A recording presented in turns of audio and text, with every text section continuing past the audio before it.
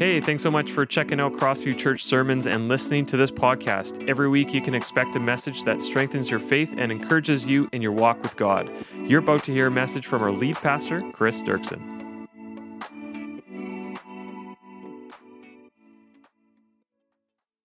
We're in this series on the 7 deadly sins. Aren't you happy you came to church tonight?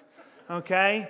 The 7 deadly sins. Now, I talked a little bit about this last week. I don't want to review it all here again today. But basically, the 7 deadly sins is a list of sins that came into being in the 300s to 500s AD. Okay? So about 1,500 years ago. And it was a list of sins that it does not come from the Bible. There's no list of 7 deadly sins in the Bible, okay? This is a list that early Christians came up, and they put together a list of sins that they thought all other sins come from these sins. So these are like 7 root sins, okay? So you don't see murder on there, you don't see adultery, you don't see stealing, you don't see lying. That's because these early Christians would have said that all of those sins come out of some of these things. So if you get too angry and you murder someone, right, the murder came from anger or something else, okay? So that's the 7 deadly sins. Last week we talked about envy. If you're like me, we're all planning to skip gluttony, okay?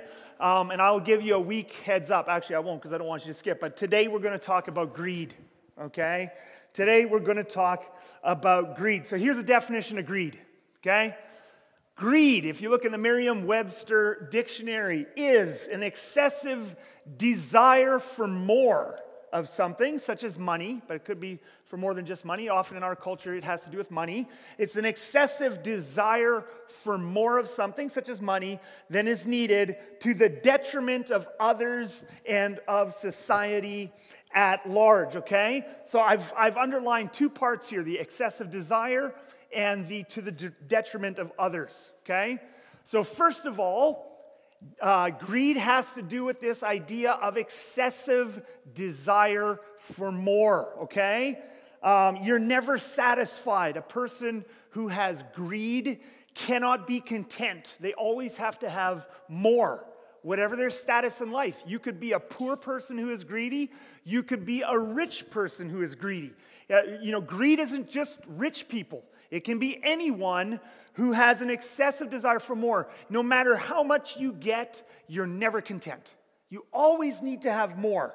And then there's a second part of greed, and that is to the detriment of others. It's not just that you want more, it's that you're willing to hurt other people. You're willing to compromise your integrity in order to get that more, okay? So for example, if you were running a restaurant, let's say, and you wanted to increase your profits, there's nothing wrong with wanting to increase your profits.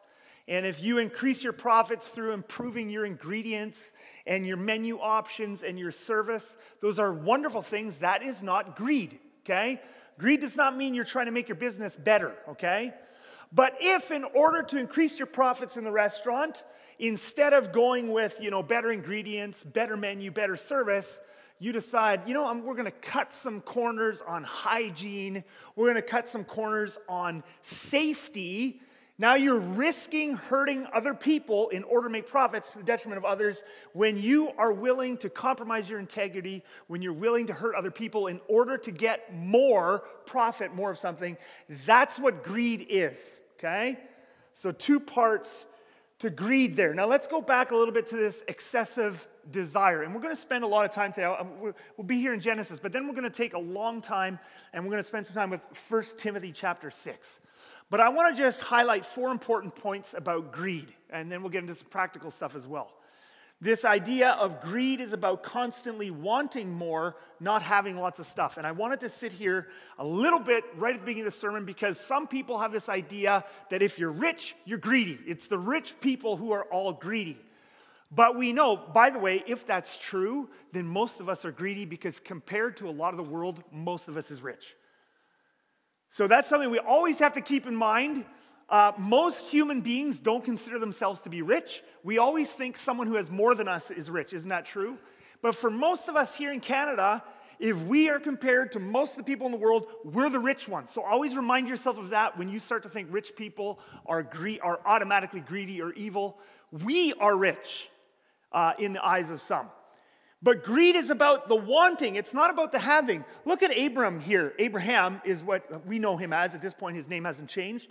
But Genesis chapter 13, there's actually lots of wealthy people in Scripture who loved God and followed God. Abraham was one of them. Abraham had become, notice this, Abraham was not just wealthy, he was very wealthy. And he wasn't, and this isn't talking about, he was wealthy in relationships and he was wealthy. No, he was very wealthy in livestock and in silver and gold, okay? This guy made a lot of bank, okay? So just trying to connect it with the young adults quickly. He's very wealthy, okay? In gold and silver and animals, all right? And yet it says in James chapter 2, and the scripture was fulfilled, it says, Abraham believed God and it was credited to him as righteousness, and he was called God's friend. So Abraham was a friend of God. He was incredibly wealthy. Obviously, having stuff doesn't make you bad. Being wealthy does not make you automatically sinful or greedy, and we could talk about lots and lots of other rich people in Scripture, King David, Joseph, Job, Daniel, and there's a bunch actually in the New Testament as well, including, if you look at Luke 8, verse 3, Joanna and Susanna were some wealthy women who were funding Jesus' ministry, okay? So being rich, greed is about the wanting. Always you want more. It's not, you could have a lot of stuff and be quite content, right? 1 Timothy 6, being rich does not automatically make a person greedy. Here's what it says in 1 Timothy 6. Command those who are rich in this present world. So this is Paul giving direction to Timothy, right? And he's telling Timothy, because Timothy is in the church in Ephesus, and he's been left in charge of the church. And so he says, command those who are rich in this present world not to be arrogant, nor to put their hope in wealth. Now I want you to notice there, Paul does not say, command the rich to become poor. Okay, that's really important. That's why I wanted to sit here for just a little bit at the beginning of the message. Because we have to realize all of us will be tempted and struggle with greed. It's not somebody else, okay? It's us. So Paul does not say to the rich, command those who are rich to become poor, because being poor is good and being rich is bad. That's not what he says. He says, command them not to be arrogant, nor to put their hope in wealth, which is so uncertain, but to put their hope in God. And now look what it says next, who richly provides us with everything for our enjoyment. See, sometimes Christians have this idea that God wants us to have nothing, okay? Now, we don't really believe that because none of us lives with absolutely nothing. But sometimes we feel guilty about the fact that we have a house. Some of us feel guilty about having a car or some of those things. I want you to notice, it is God who provides those things for us. It's God who has provided your home. It's God who has provided some of these comforts for our enjoyment. Isn't that cool to know that God isn't a killjoy? He has provided for you for our enjoyment, okay? So it's not greedy to have stuff. Now, Paul goes on to say, this is what he wants from rich people, command them to do good. And by the way, again, remember, we are rich.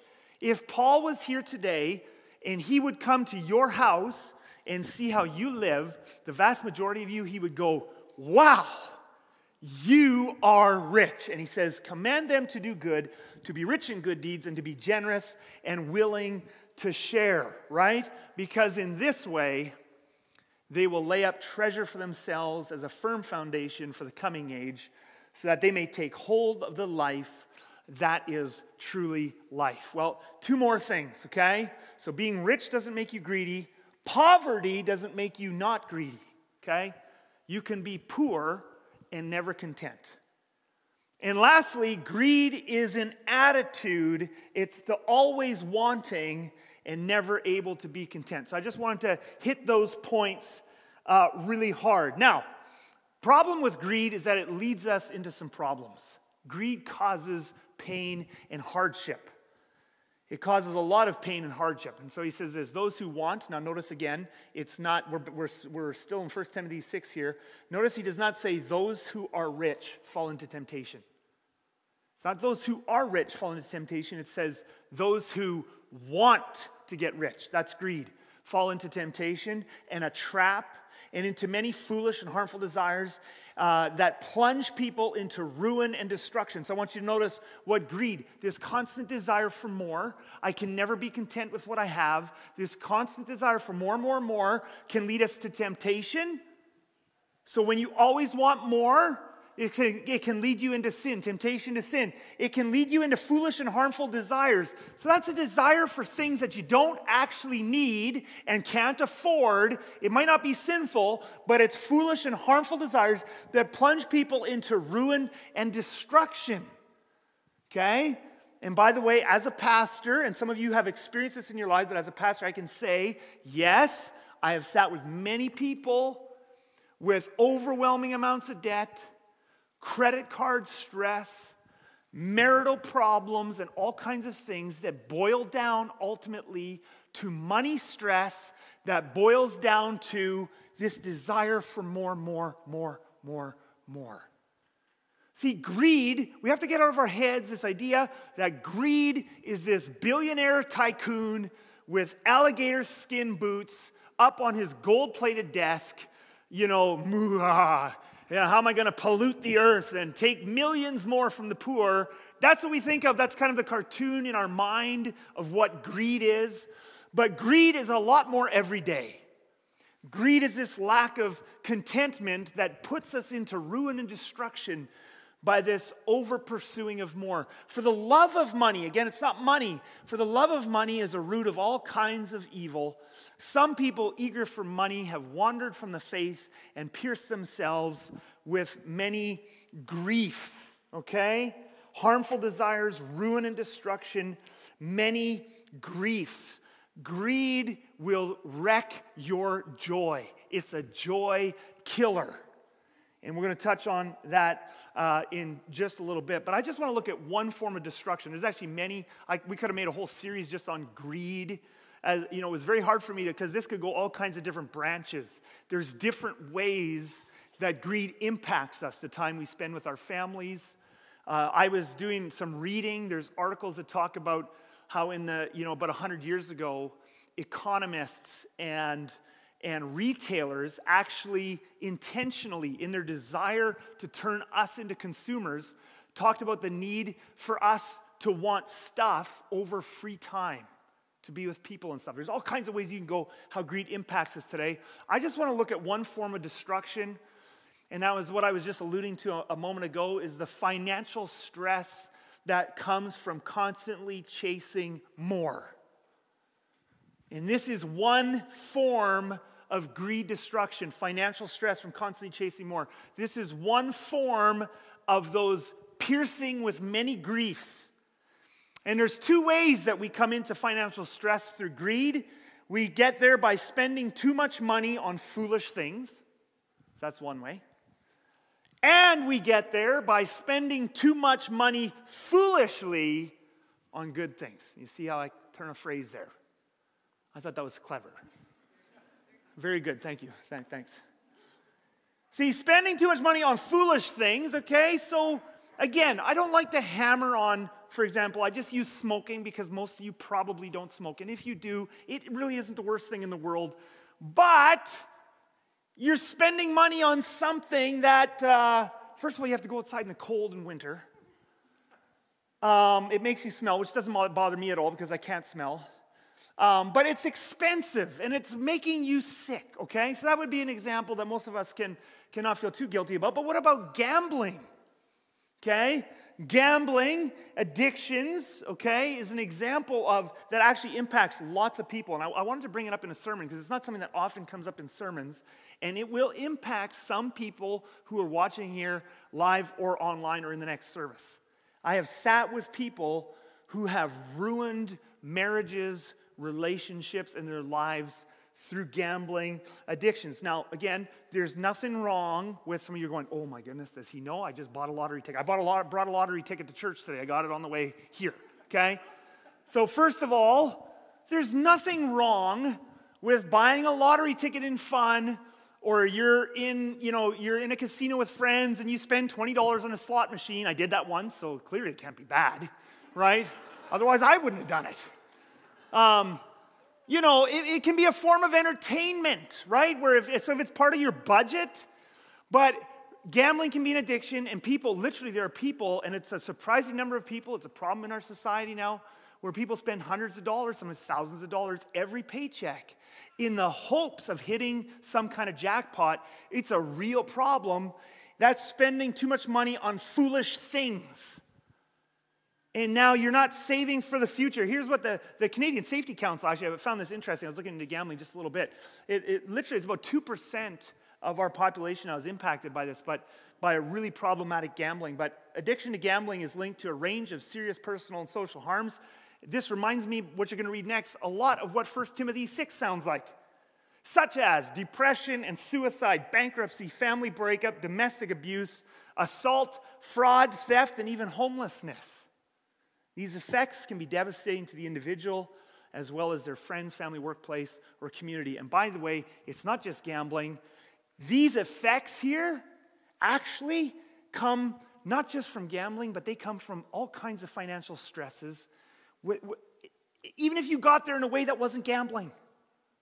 All kinds of problems come from the financial thing and from financial stress. Now, part of this is not, okay, we can all see, okay, gambling and cigarettes, we should, ease up, right? Okay?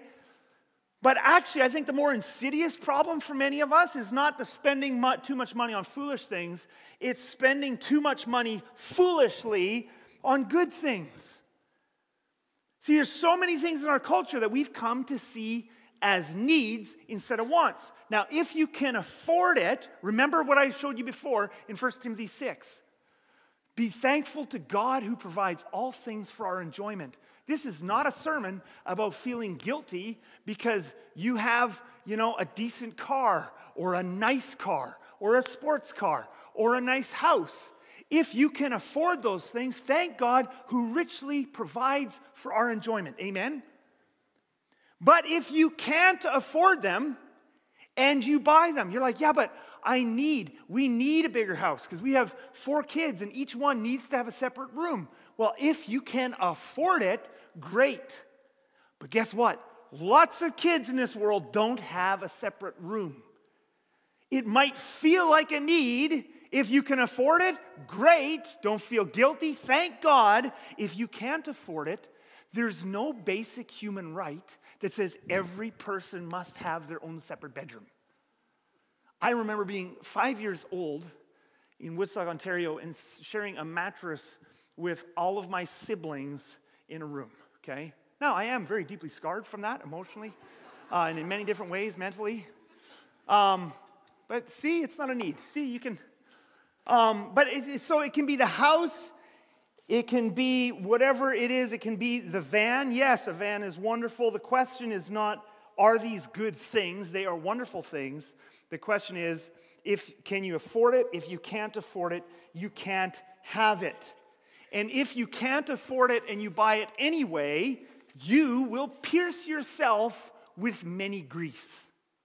You will pierce yourself with many griefs. Do you know how many people, and I don't have to even give you statistics here, but because we will all know people like this, do you know how many people, Christians and non-Christians in our culture, live without any financial margin in their life?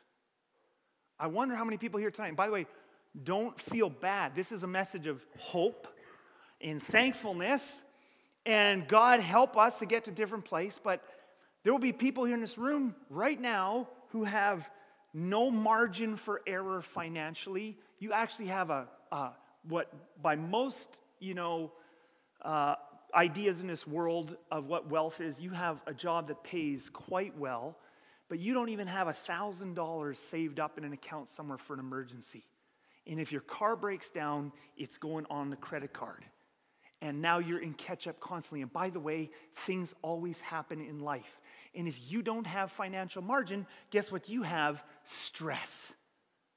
And that stress is going to impact all kinds of things, and it's going to impact your joy, and it's going to impact your marriage. It's going to impact all kinds of things. You're going to pierce yourself with many griefs.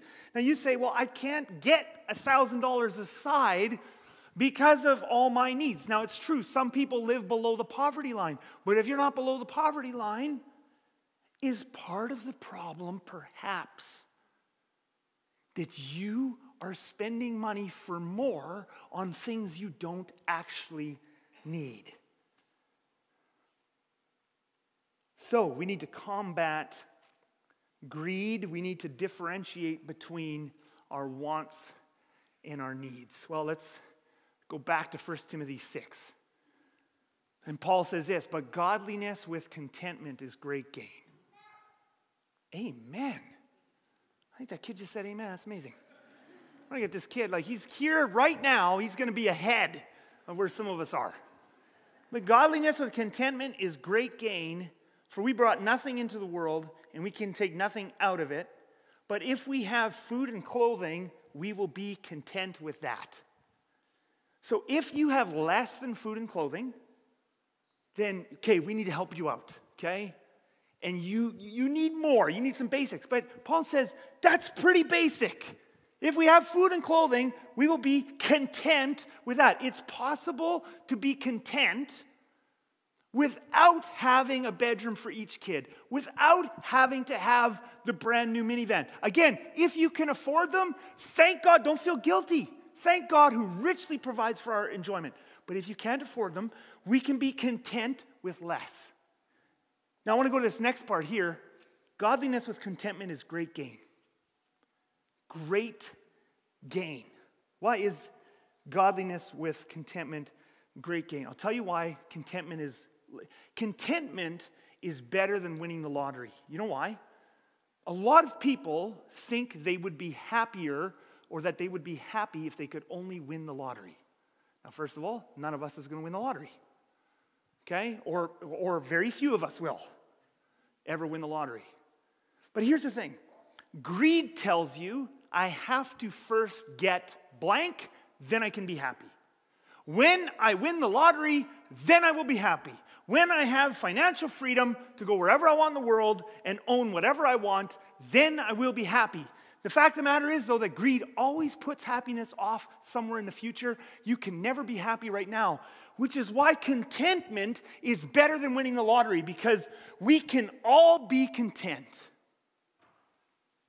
which means we can all grab hold of happiness right now. And ultimately, isn't happiness, actually I'll put a more spiritual word, because some of you are like, well, I don't think we should be seeking happiness.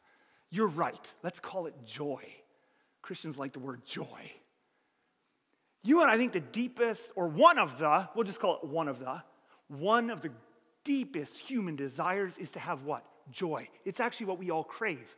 It's actually why we end up greedy, because greed tells us if I get that thing, if I improve my house, if I get a newer car, then I will finally be happy. But it doesn't make you happy. Contentment says I can be happy with what I have right now. Contentment versus greed. Contentment grabs hold of happiness. You know, I asked my kids the other day, and they totally got this question wrong. I asked them I think it was at the dinner table. I can't remember where. They're here in the next service, so I'll have to ask them in between before I say it wrong in front of them. But anyway, because they'll correct me. But I asked them, I said, what would you rather have? Okay? Would you rather be filthy rich or happy? And Boaz said, filthy rich.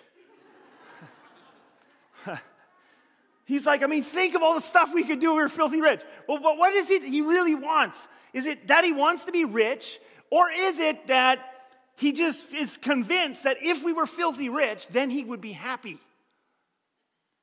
But it's not the riches we actually want, it's actually the joy, it's the happiness we want. We want to be happy. Well, I have very good news for you here today. You don't need anything else. You don't need one thing more. You, by Jesus Christ and his Spirit, can be happy right now. It's called contentment. It's called I have all that I need to be happy right now. And if you don't like the word happy, just put in joyful.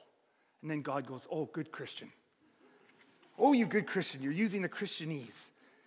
Joy is what we really crave, and our constant chasing after more actually makes us less happy. Here's the thing. We live in one of the, if not by, like one of the by far wealthiest societies in all of history, human history. I mean, if we would just go back 100 years or 200 years and pop some pioneer farmer who has built his house with his wife, and they have 4 kids left, and they had 5 die in childbirth and another 3 die in this or that, and has worked brutal, long hours to scrabble a living together. And his kids each have 1 toy. And if you walked into their house, there's no cupboards filled with stuff. There's no drawers. It's pretty much empty. If you would transport one of those pioneer farmers into one of our homes today, and they would see how much we eat. And what is that? It's a mango. That grows in Manitoba? Oh my, no. Nothing grows in Manitoba. We ship this stuff in. Are you kidding me? If you would see the abundance of what we eat and all the plates and the table. Did you build this? When did you have time to make all the... Oh, I didn't build this. Heavens, no, I'm completely useless. And even if I could, it's far cheaper and better for me. I've got too much to do. I've got Netflix to watch. I'm not going to build that. I'm going to buy it. I mean, this pioneer farmer would be blown away. Wow, what a life you have. If we went back 2,000 years and took some poor sap off the ancient streets of Rome and took them into one of our homes today, they would think we were gods. Literally, they would be wrong, right? Right? But they believed in multiple gods. They would see what we are entertained by. They would see our flushing toilets. They would see the cleanliness and the paved roads, and they would go, wow. And yet, here we are with unbelievable wealth that most of human civilization for all of history could not even have imagined, and yet many of us aren't happy. And yet, many of us aren't happy. How can that be? Guess what? Getting more stuff. If you can't be happy with what you have now, you can't be happy. If you can't be happy with what you have now, you can't be happy. Which is why Paul said, but godliness with contentment is great gain. Contentment is the lottery. To be able to be happy with what you have is just amazing. Now, this is not just an individual, and then we're going to get real practical. This is not just an individual sin problem, by the way. It is that.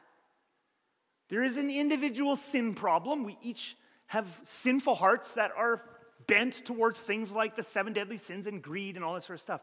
But we also have another force at work, which is our culture and our economic system, which are based on the idea of you always need more, and we are born into this. We are formed into this idea, an entire life based on you need more and more and more. 150 years ago and before that, people did not have an idea. Human beings were not viewed as consumers. This is the first time in human history that one of our primary way of viewing people is we are consumers.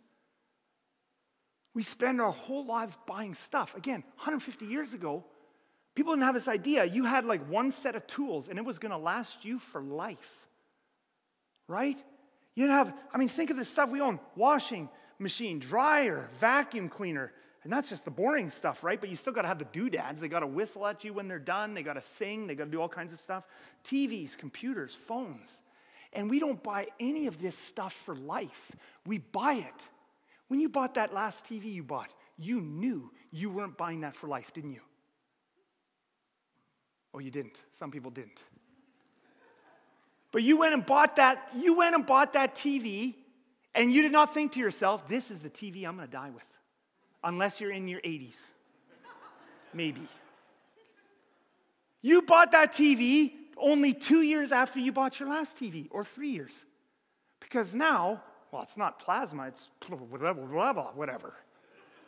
And the black, the color, the sharpness, it's just incredible. And it's 185 inches long and wide, and it's huge. I can't even get it in my door. I've got to cut through the concrete basement and lift it in with a winch. Like, it's just insane. And you bought that knowing that 2 or 3 years from now, you're going to trade it in for another one. Because there's going to be another one with specs. And you bought your phone. I was in high school, and I remember a guy, he was a bit of a nerd. I was a nerd, so I know what they're like. But I wasn't a computer nerd. But this guy was a computer nerd.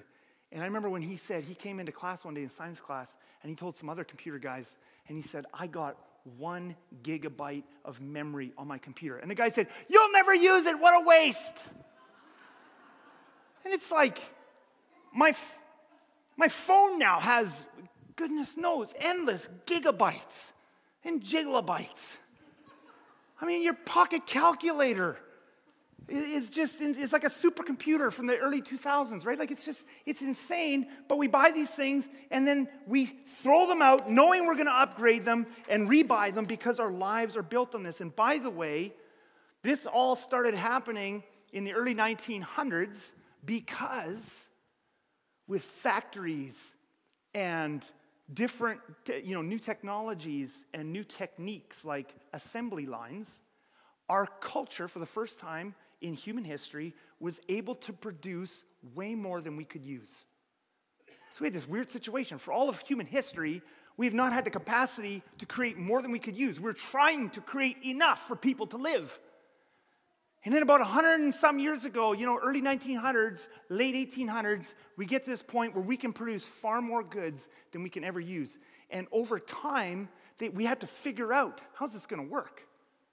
And so literally, economists, and I got a great quote here from a guy who, and this is the kind of stuff economists were thinking of in the last 100 years ago, but literally this idea came to be that we would need a new kind of economy based on consumption. Look what he said, and I could show you tons of quotes like this. I just find this kind of stuff fascinating. Our enormously productive economy demands that we make consumption our way of life. It's weird to see it in a quote because it's like the water we swim in, we don't even realize that this is different than how human beings have always lived. Our enormously productive economy demands that we make consumption our way of life, that we convert buying and using of goods into rituals, that we seek our spiritual satisfaction, our ego satisfaction in consumption. This is how economists and government officials and leading business leaders, I could show you other quotes if we had time, we're starting to talk in the early 1900s. We need things consumed, burned up, replaced, and discarded at an ever accelerating rate. I mean, just go into these huge warehouses called Walmart or Costco and look at all the stuff in there that is not built to last. Now, Costco's better than Walmart, right?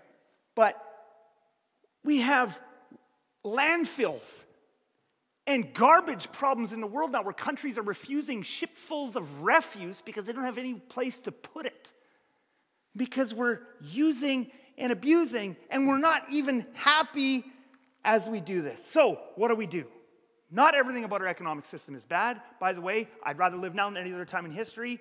The good side of producing lots is we've alleviated tons of human suffering and raised the quality of life for billions of human beings. I love that. The downside is we're still not happy. And we need to be able to look at this and step out of it. So what do? The antidote to this is still in this book. 1 Timothy 6, but godliness with contentment is great gain, for we brought nothing into the world, as we read before, and we can take nothing out of it. But if we have food and clothing, we will be content with that. So let's finish with just rapid fire, some practical antidotes to greed. And the big thing, if you want to live content instead of consumptive, the big thing is live within your means. Don't buy what you can't afford. You're like, that's it? You were hoping for some magic bullet that would still allow you to buy what you can't afford. There is no magic that exists. So here's some rapid fire. Before you buy, make a budget. Oh, that is so old school. And it doesn't work. Me and my wife tried it, and we fought for a month straight. You need to fight for another 6 months. And on the far side of that, you will actually have a better marriage because you will have learned to either one of you will be dead or you will have learned to talk about money. And that will be an improvement over where you're at right now. Before you buy, are you saving? We've got a finance course going on right now that Carl and Esther are running on Thursday nights. It's just awesome. And it's actually our biggest course right now. I love it. I'm so pumped about that. I've never experienced that in my church life. One of the first things they tell you on the first session of that finance course is, first thing you need to do is have somewhere in a bank account $1,000. Just make it happen. Why $1,000? Because something's going to happen and you're not going to have the money to take care of it, and that's why you're going to be stressed. Are you saving? Are you saving for the future, or are you buying it all right now? Are you living in a way that you can't afford? Before you buy, are you giving? And I'm not just talking to church. Oh, of course, he's a pastor. He's got to say that. Forget Crossview even in that equation, okay? Take it out so that it's not marred by anything like that. Forget about giving to Crossview, okay? Just give. There are so many scientific studies that people who give are happier than people who don't. So why don't we do it? I'll tell you why we don't do it. Because we don't have the money. Because we're barely making the payments on our credit cards, because we thought we needed that extra bedroom or that brand new minivan, and we're still stressed, and we're not giving, which is both biblically and scientifically proven to make you happier. So make a budget, start saving, start giving. And lastly, before you buy, practice delayed gratification. That's a new one. What if you tried living without that next big purchase? Just try to be happy without it. Give yourself a delay for any big purchase. Say, I'm going to live a month or 2 months, whatever, you just figure it out. I'm going to live without it and see if I can be happy without it. It might just change your life, because godliness with contentment is great gain. I want you to bow your heads with me and close your eyes. Father in heaven, we can all leave here essentially in a place where it's like we just won the lottery. Because the reason we want to win the lottery is because we want to feel happy. We want to feel joy. We want to feel peace. And Jesus, we can have that now. We don't need to win the lottery.